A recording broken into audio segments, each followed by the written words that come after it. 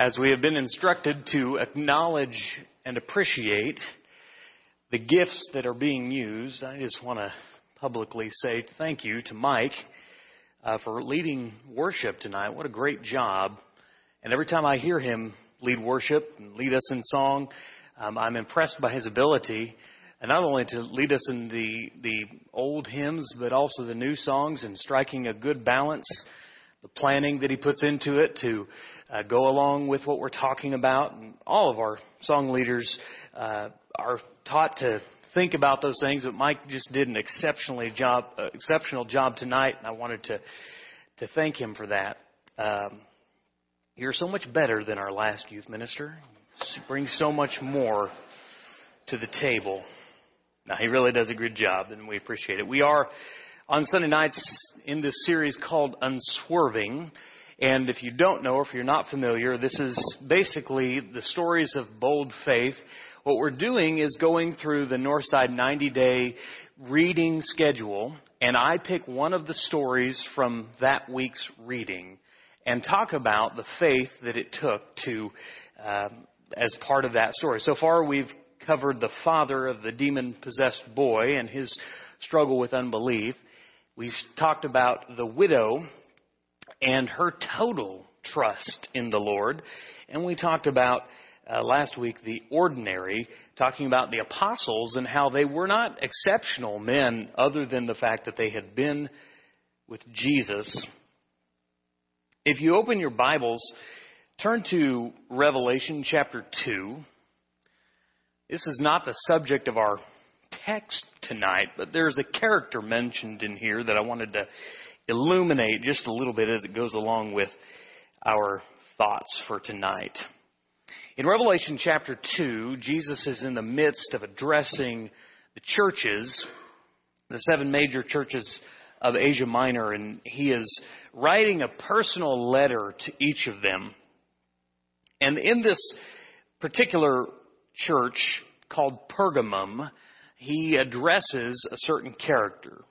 This is starting about in verse 12. Jesus says these words, "To the angel of the church in Pergamum write, these are the words of him who has the sharp double-edged sword. I know where you live, where Satan has his throne, and yet you remain true to my name. You did not renounce your faith in me, even in the days of Antipas, my faithful witness, who was put to death in your city where Satan lives." I'd love to give you an exposition on the whole letter, but I just really want to stop there, because you probably don't know who Antipas is. I didn't before I studied it myself. Pergamum was a godless city. It was probably best known for its paganism and religious tolerance. They had shrines and altars to every kind of god. And he calls it the throne of Satan. That's not just a phrase saying it's a bad place. There was a literal altar to Zeus. It was a U-shaped, it was a huge thing. I think it's now over in Germany. It's actual real place where they offered sacrifices to Zeus. And they called it the throne of Satan. Christians referred to it as that. Well, as you can imagine, in such a culture, there was a tremendous amount of persecution of the saints, of these believers of the way, who said that Jesus is the only way to the Father. Let me tell you about the way, the truth, and the life. As often happens in cultures of extreme tolerance, where the only intolerance you have is for Christians, persecution begins to break out. And there was a well-known character named Antipas. Now, he was a church leader. All of the Christians would have known him. And making a long story really short, basically what happened was he was called on account of his faith. And they said, we're going to make an example of this guy, and we're going to sacrifice him. And they didn't just sacrifice him in a normal decapitation or impaling him on a sword or anything like that. What they did was they had this giant bronze bull, and it was made especially for sacrifice. It was completely of bronze, and it opened up, and they would bind the person by the hands and by the feet. And they would put him inside the belly of this bronze bowl. They would seal it up and they would light a fire underneath. And they would literally roast him to death. Now, that was part of their, not just making an example and saying you need to bow to the one true God, but they would say that the bull actually came alive as they would hear the groans and the moanings of the person being roasted to death. The story goes that Antipas, the church leader that he was, refusing to bow his knee to any other name but Jesus, as he was cruelly, in such a painful, grotesque kind of way, called to die for his Lord, instead of moaning and howling in pain, was heard saying prayers for his fellow brothers and sisters, praying that they might remain strong, praying that they might not bow, praying that they would stay faithful to the one who had stayed faithful to them. The whole lesson of Antipas's life was something that they knew well. We don't. But we understand from Revelation chapter 2 and 3, really the whole book, is this one message: be faithful unto death, and I'll give you the crown of life. Now, it's hard for us to identify with that. We're not there yet in our culture. But it reminds us of a very powerful truth that we're going to look at tonight. It has to do with how faith prospers under persecution. Now, turn out of Revelation, go back to the book of Acts. That's where we're going to be. If you don't know, our whole series is based on Hebrews chapter 10, verse 23. And there the writer says this: let us hold unswervingly to the hope we profess, for he who promised is faithful. That promise is true for us. It was true for Antipas. It was true for all of the early first century Christian martyrs. It is just as true today. It will be true for my children and their children. The one to whom we hold is faithful. Acts chapter 16, verses 25 through 30 is where we're going to be. And this is day 36 of the Northside 90-day reading. If you're following along, that's when you would have come across this story. Let's read together from Acts 16, verses 25 through 30. About midnight, Paul and Silas were praying and singing hymns to God, which is an unusual thing. We'll find out why in just a minute. And the prisoners were listening to them. And suddenly there was a great earthquake, so that the foundations of the prison were shaken, and immediately all the doors were opened, and everyone's bonds were unfastened. The jailer woke and saw that the prison doors were open. He drew his sword, was about to kill himself, supposing that the prisoners had escaped. But Paul cried with a loud voice, "Do not harm yourself, for we are all here." And the jailer called for lights and rushed in. And trembling with fear, he fell down before Paul and Silas. He brought them out and said, "Sirs, what must I do to be saved?" Now, on the surface, that story is a pretty interesting story. You get a little background, a little bit of history. It tells us a lot more about the kind of faith exemplified by early Christians, and certainly by Paul and Silas in this story. Acts chapter 16, verse 9, Paul receives the Macedonian call. And he goes to what we would call Europe today. And Philippi, the city, would have been one of the first, if not the first, stop in their missionary journey. As they go across, they come into the town and they meet their girl. This girl had a unique gift, the ability to practice divination. She was a slave, and so she was quite profitable for her owners. And Paul and Silas heal this girl. They drive out the spirit of divination.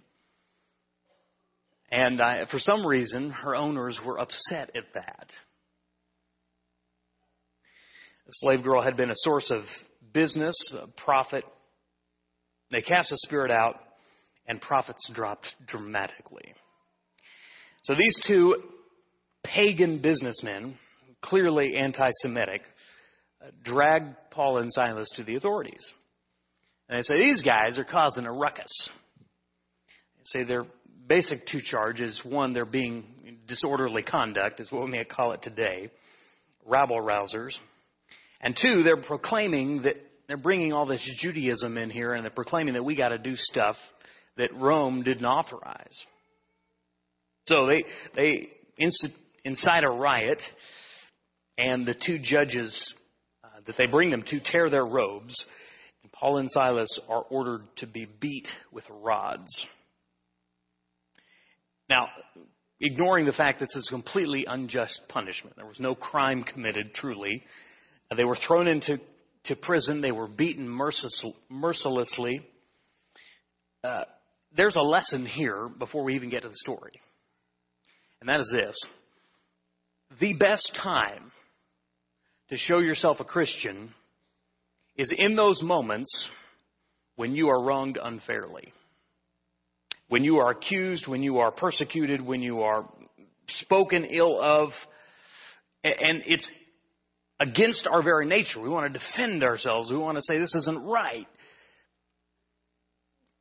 But in those opportunities, and maybe you're going through one right now, you have a beautiful podium, a platform for the message of Christ. And I think it was on this platform that God most powerfully spread the message of Christianity all throughout the early first century world. The jailer was told to guard them securely. We'll talk about what jailers, who they were most typically and what they did. But they said, I want you to put Paul and Silas in the inner part of the prison, which would be the most secure part. It would be the place for the worst, most violent offenders that they didn't want to escape. And then put their feet in stocks, just to make it miserable for them while they're there.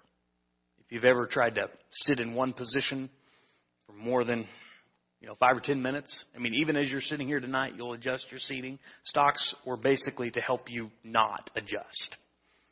It was very painful, uncomfortable, induced a lot of cramping, and it was just made it miserable for the prisoners. And again, it was usually reserved for the worst of the worst. Paul and Silas weren't those guys. They didn't deserve this. It wasn't right. And yet God called them to this point. Let's talk a little bit about prospering under persecution. Now, Mike did a great job tonight about calling us into first century Christianity, where Christians were much less open about being Christians because it could well cost them not only their livelihood and their families and their friends and their position. It could lead to some very horrible persecution if they got real serious about it. And the songs we sang tonight were beautiful. But you notice they were kind of slow and thoughtful and reminding us of who we are. And I don't know what kind of songs Paul and Silas sang that night in the jail. I'm surprised they were singing at all. We have a hard time singing when the temperature's too high or too low in here. When somebody doesn't lead it at the right pace or they don't lead the songs that we like. For some reason, I have in mind, Paul and Silas were singing that good old-fashioned hymn, I've got that joy, joy, joy, joy down in my heart. Silas would go, where?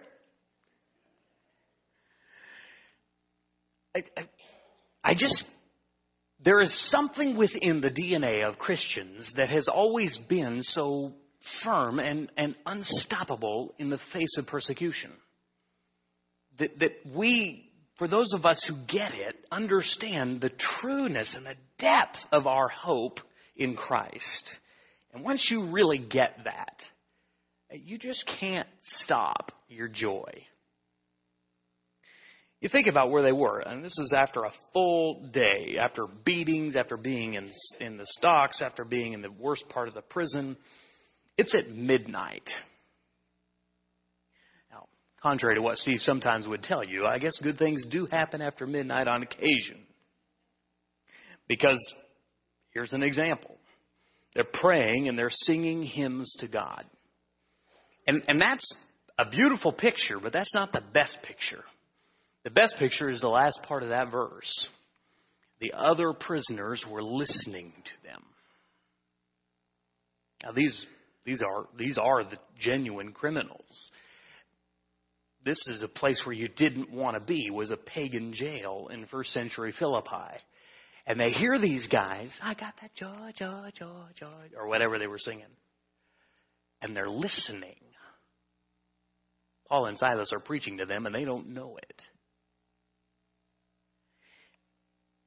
The lesson for us is this. When you are confronted with impossible circumstances, and you will be, remember that prayer and praise have the power to set us free, have the power to keep our message pure.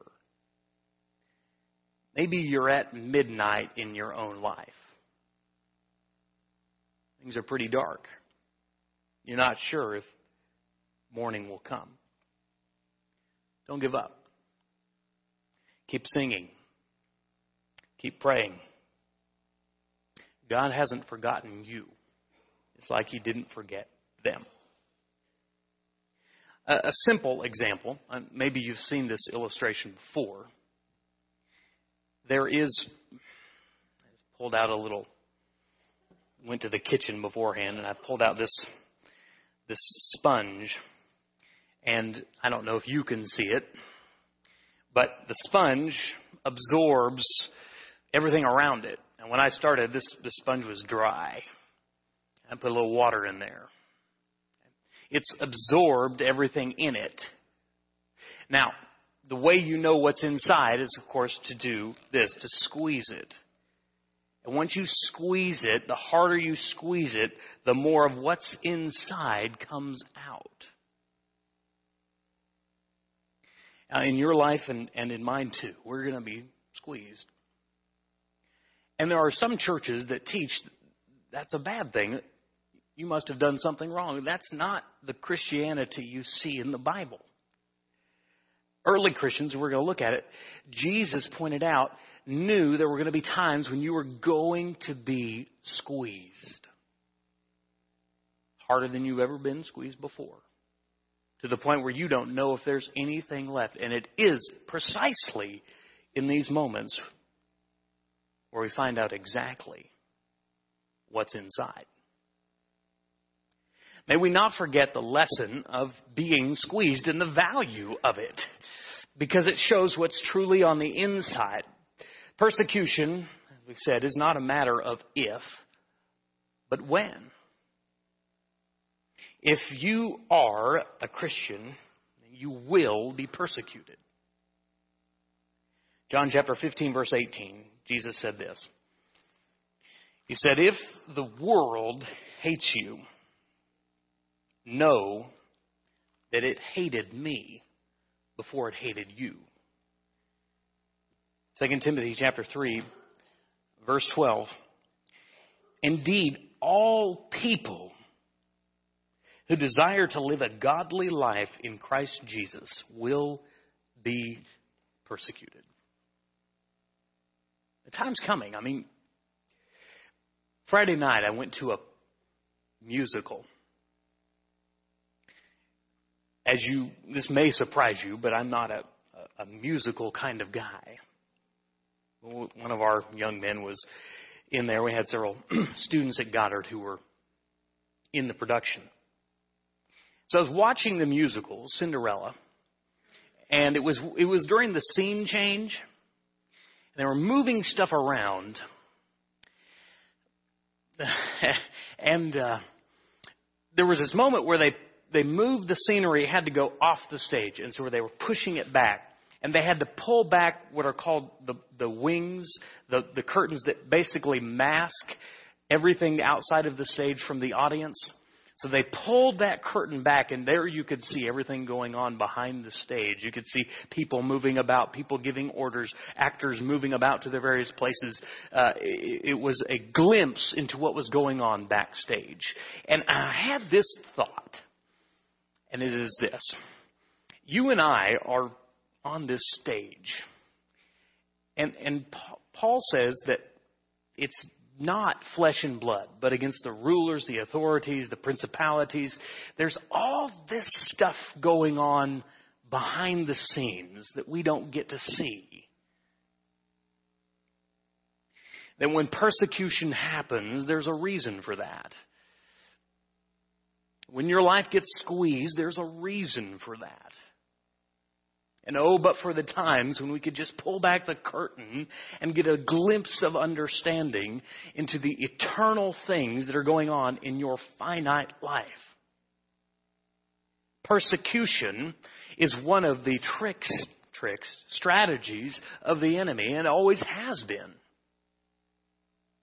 We'll separate the wheat from the chaff by sifting them. That's what the enemy asked to do of Peter. I've asked, sift, separate. Things get bad in this country, you're going to watch a great sifting happen in the church when it no longer becomes a matter of convenience, but a matter of principle. It'll be an interesting day. This is what happened in the first century as they lived this out from day to day. Now, that doesn't happen a lot anymore, because I think as a strategy for the enemy, it's a lot more effective to let us be comfortable than to persecute us. It's a lot more effective. But the Scripture is very clear that if you haven't been persecuted for your faith as a Christian, you are probably not much of one. Matthew chapter 5, Jesus gave instructions about what to do. He said this, "But I say to you, love your enemies and pray for those who persecute you." He didn't talk about lawsuits. He didn't talk about strategy. He just said love them and pray for them. In Acts chapter 5, one of the many times when the apostles were dragged in and flogged, the reaction in Acts chapter 5, verse 40 and following was joy that they had been counted worthy of suffering disgrace for the name. Peter would go on to say, 1 Peter chapter 3:14, "Even if you suffer for righteousness' sake, you will be blessed. Have no fear of them, nor be troubled, but in your hearts honor Christ the Lord as holy, always being prepared to make a defense to anyone who asks you for the reason of the hope that you have, yet do this with gentleness and respect." When you're persecuted, you have a manner of responding that was taught by Christ, exemplified by the early church, and taught again by the apostles. Having a good conscience so that when you are slandered, those who revile your good behavior in Christ may be put to shame. For it is better to suffer for doing good, if that it should be God's will, than for doing evil. Many years ago when I was in college, I went to Oklahoma Christian, and there was a summer where I had to make up some elective hours.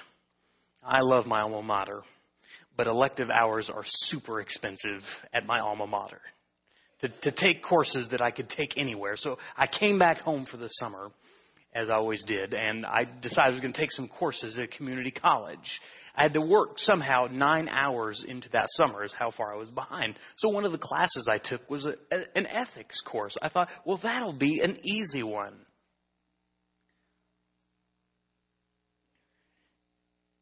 It was an ethics class taught by a pagan. And I'm not kidding. I think it was his goal to do what he could to tweak those of us Bible-believing Christians.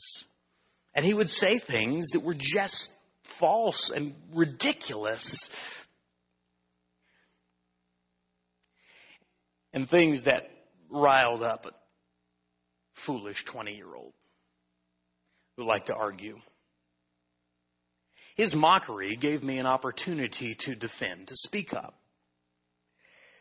I tried to do that without being defensive. I tried to do this, as 1 Peter said, in a gentle, respectful way, but in a way that said, I'm not bowing to you. I'm not buying what you're selling. Now, I didn't think that was that big of a deal. I just thought that was what Christians did.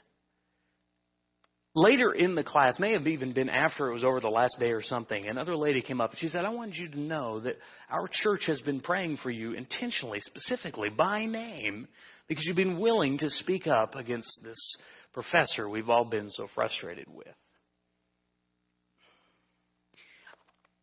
I don't think, in retrospect, I mean, history will be the judge. I'm sure I didn't convert the professor, and I probably only made people who already believe like me feel stronger. But I only bring up that example to say there will be times when you are called, and because of your conviction, you'll have to stand up for what's right and for what's true. And you can't worry about the consequences and the fallout and what will happen. You just have to do the right thing then. So they're in prison. They're singing and praying to God. They are giving their testimony, if you will, to the prisoners. And then God shakes things up. Now, was it a result of prayer? I mean, we know that earlier Christians, a place where they had prayed was shaken. Was it because of the other Christians praying? Perhaps. Was it just a natural thing, an earthquake? Perhaps. Hard to know without being there directly, I guess. But it tells us that the foundation shook, the doors were opened, and the chains were unfastened. That's that chains being unfastened part. It made me think there's probably something more to this shaking going on. I think God needed to open some doors for them, and He did. Now, this Roman soldier was in fear of his life, because this is bad. If you're the guy in charge of the prison, and all of a sudden the shackles are loosened and the doors are open and the prisoners are gone, the consequence for that will not be a simple demerit on your record. Not in first century. This guy was going to pay for it with his life. I said, all right, I'm not going to wait on the trial. I'm not going to be ridiculed. I'm not going to have my family go through this. I'm just going to take my own life and be done. And that's what he was trained to do. Jailers were most commonly in the first century, they were retired Roman soldiers. They were people who were trained and equipped to enforce the law, and yet they were old enough and well enough along that they didn't, in a prison, they just had to make sure that the guys went where they were told to go and make sure they stayed in the shackles. So there wasn't as much danger as being a centurion on the front lines. A lot of Roman soldiers did this as a form of, we might call it repurposing. You go to a Walmart or something and there's a security guard there. And a lot of times those security guards are retired police. They've had the training on the front lines and they're ready to use that, but just not in such a high intensity environment. So the jail shaken up, and the jailer shaken up. Because this is not what he intended for his retirement program. Paul says, don't do it. We're here. Now, you could say that Paul and Silas missed the opportunity to escape. I mean, maybe that's what God was trying to do. Hey, be free. But they didn't take it. In fact, no one left. Paul is going to share with him a message that has much greater importance than their own freedom from this bad place. So the guard calls for lights. He rushes in. He sees everyone there, and he responds. And he trembles in fear. And Paul's going to direct that fear in the right way. Not in despair where you're ready to end your life, but in hope. There's a reason why we didn't move when the shackles fell. Because our hope is not in getting out of this prison. Our hope is far beyond that. So this holy fear of the guard is what I want to talk about. Fear of the Lord is a bit of a lost concept in our postmodern world. Even when you hear it talked about in a church setting, a lot of times it's just, well, fear has to do with respect. And I know I agree that it does. But when we're talking about holy fear, we're talking about a much deeper level of fear here than just, I respect the Lord. I have a lot of respect for him. He does good things. Respect is this idea like I just look up to you. But holy fear is this, It was this unique reaction that every time a person meets a celestial being or has a vision of heaven or even gets close to the realm of God, the reaction over and over and over again is trembling and fear. There is too little fear of God in a godless society. We need to be God-fearing people. Holy fear is what leads to holy living. A couple of examples. Isaiah chapter 6, verses 4 and 5. Old Testament. Go there if you like. Foundations of the threshold shook at the voice of him who called, and the house was filled with smoke. Isaiah's having a vision. And I said, woe is me, for I am lost. I'm a man of unclean lips. I'm a people, dwell in the midst of a people of unclean lips, for my eyes have seen the King, the Lord of hosts. When he saw the vision of God, he was filled with fear because he understood it was something much greater than him. This is part of what the jailer felt. Matthew chapter 10, this is what Jesus says. So have no fear of them. He's talking about people who persecute them. For nothing that is, he's talking about the teachers, rather. For nothing is covered that will not be revealed or hidden, that will not be made known. What I tell you in the dark, say in the light. What you hear whispered, proclaim on the housetops. And do not fear those who kill the body, but cannot kill the soul. Rather, fear him who can destroy both soul and body in hell. I don't know if you remember the first time you became, like when you were ready to become a Christian.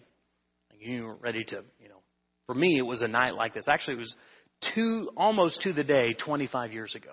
I looked it up, February 24th, 1991. And I sat on a night like this, Sunday night. The reason I was there on Sunday night was because I wanted to be baptized so badly. I had studied it. I asked all the questions. I'd studied with my great aunt and uncle. I was ready to do it. I knew, here is water. What prevents me from being baptized? And I understood that I needed Jesus. I understood without him in eternity, I had no hope. And I had a very sincere, real fear of hell. I'm addressing this group here because this is a good thing to think about. It ought to, and I don't mean this flippantly, scare hell out of you when you think about eternity. That it doesn't end. That where you end up when you close your eyes for the last time will be an unending state. It gives me shudders just to think about it. And I would think about that thought when I thought, am I ready for eternity? And I wasn't. And I knew I needed Jesus, and I knew I needed to be baptized to be in Christ. And I wasn't ready for eternity. Sunday morning, I wanted to be baptized. My mom had asked me not to because she was a nurse, and she had to work during that time. She really wanted to be there. That weighed hard on me. Because I knew that either I was going to die or Jesus was going to return. And I was back into thinking about eternity in hell. And if you haven't read descriptions of hell in the Bible, it's not good. It's real bad. So I can remember sitting in our teen section on Sunday morning, and I was on the edge of the pew, just right there where Will's sitting, and I was just, Mom or Jesus? It was a hard decision for a 12-year-old to make, but I decided to stay there. I just trusted the grace of God. I'm not saying I understood it perfectly, but I just asked him to delay a few hours. So Sunday night, Man, I made a beeline at the invitation song. I don't remember what the sermon was about. Get me in the water. Because I had holy fear. That's what makes churches ungodly when they lose that.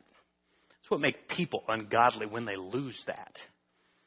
And yes, Jesus is our Father, and yes, He loves us and all that. But if you don't fear your Father, when you mess up, and your mom says, just wait till your father gets home. It's not because your Father doesn't love you. There's just something about our Father that strikes fear if He uses the right voice. We hear the sound of the belt going through the straps or whatever. We need holy fear. And that's not a bad thing, because holy fear leads to godly living. He bows his knee. He trembles. He falls before Paul and Silas out of holy fear. And it reminds us of Philippians chapter 2. Every knee will bow. Every knee will bow. I don't care if you believe in Him or not. Your knee will bow. Now, in this world, you get to choose that. Judgment Day, you don't get to choose. You're going to be, pick the most ardent atheist out there. He's not alive anymore. Christopher Hitchens was the famous one. Oh, he's not an atheist anymore. He stepped into eternity, and his knee, if it hasn't yet, it will bow. The jailer asked the greatest question, which is, what must I do to be saved? And we know that. We know you got to believe in Jesus. You got to have faith in Jesus, which is more than just saying, I trust God, but really trusting Him to a point where you obey. The whole purpose of everything we do as a church, whatever ministry you're involved in, the miracles that they did back then, the Bible itself, all of that, what's it for? The whole purpose of all of it is to get people to believe in Christ. To do what He said. You and your household. Paul reminds them, hey, this you don't have to be afraid anymore. I'm going to tell you about your Savior, who will deliver you not just from a prison, physical prison, but from a spiritual prison, that you can know a peace that passes all understanding.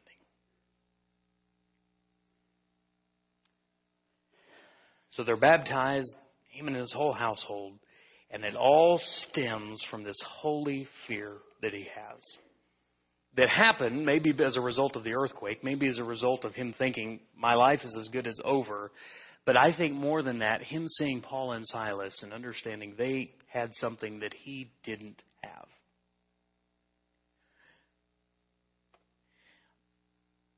You ought to fear God. And if you're not a Christian, I can't make it any more plain than that. You ought to think about eternity. You ought to think about eternity in heaven. But if you're not a Christian, you ought to think about the reality of the eternity in hell you face without Christ. Not as a result of how good you are, how many times you're in this room, all the good stuff you've done. If you don't have Jesus, you face hell in eternity. And there is only one way out of that. What must I do to be saved? And they tell him. They tell him about Jesus. They tell him about the gospel plan, and they do it. Sunday night crowd, I assume you've heard people tell nearly your whole life. But if you haven't, you just need to know. If you're not in Christ, what are you waiting for? It's time to ask the question. More importantly, it's time to answer with the right actions. Next week, we'll talk about the weak and the strong. Again, if you need Christ tonight, you have not put him on in baptism, there's no better time than right now to make it known. He is Lord. The question is whether or not he's Lord of you. I hope you'll make that right decision. I'll meet you down front if you have that need or any need as together we sing.